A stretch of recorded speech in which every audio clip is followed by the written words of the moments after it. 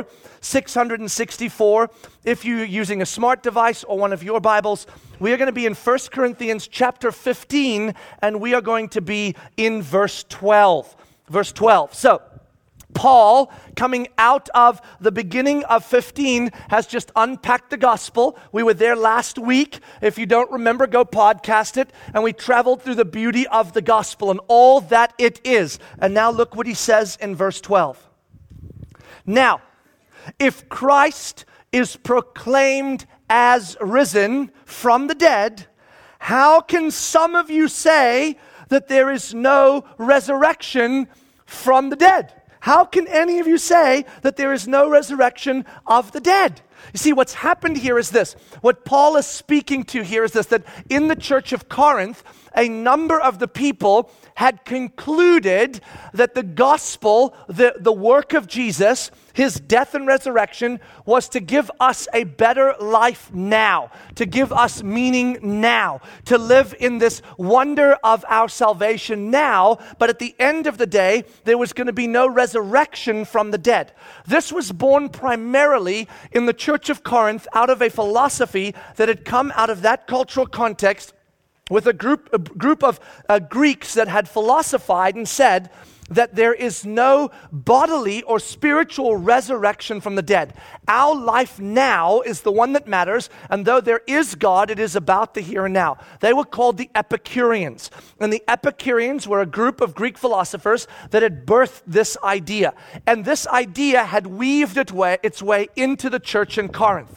So the people in Corinth had concluded, the people in the church had concluded that though it was awesome that Jesus had come and died for us and rose from the dead to save us, when we die, we die. And there is no resurrection from the dead. So you can imagine the implications of that kind of idea, right? If the gospel is only for now, only for this life, how does that change the way we see life and the way we live? And that is exactly what Paul is now going to deal with. Because of this Epicurean false teaching that had come in, Paul is dealing with this truth. He's both unpacking some truth for them, but he's also going to demonstrate the implications of this truth. And you will see in this, Paul is on fire. I mean, he is passionate when he's writing this stuff. You'll hear it in the words and the tone as he writes. He's like, come on. I mean, you could just hear him like, how could you think that? Then how is that possible? And what on earth do you mean by that? You will hear it as we read. So take a look at what he says here. So, now if Christ is proclaimed as raised from the dead, how can some of you say that there is no resurrection of the dead? Now he unpacks that.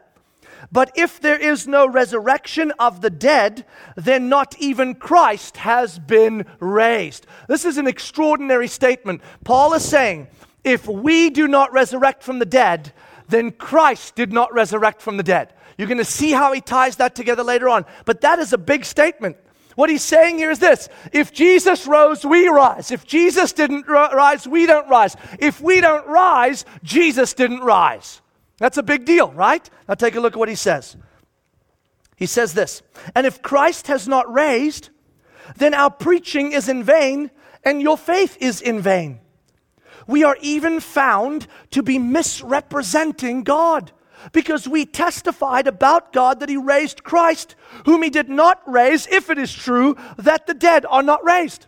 So he's saying this: if your conclusion is correct that the dead are not raised to life, then Christ was not raised to life. And if Christ was not raised to life, then we are lying about what God did. We are misrepresenting God, and that is disastrous, because we're saying God raised Christ from the dead and he didn't.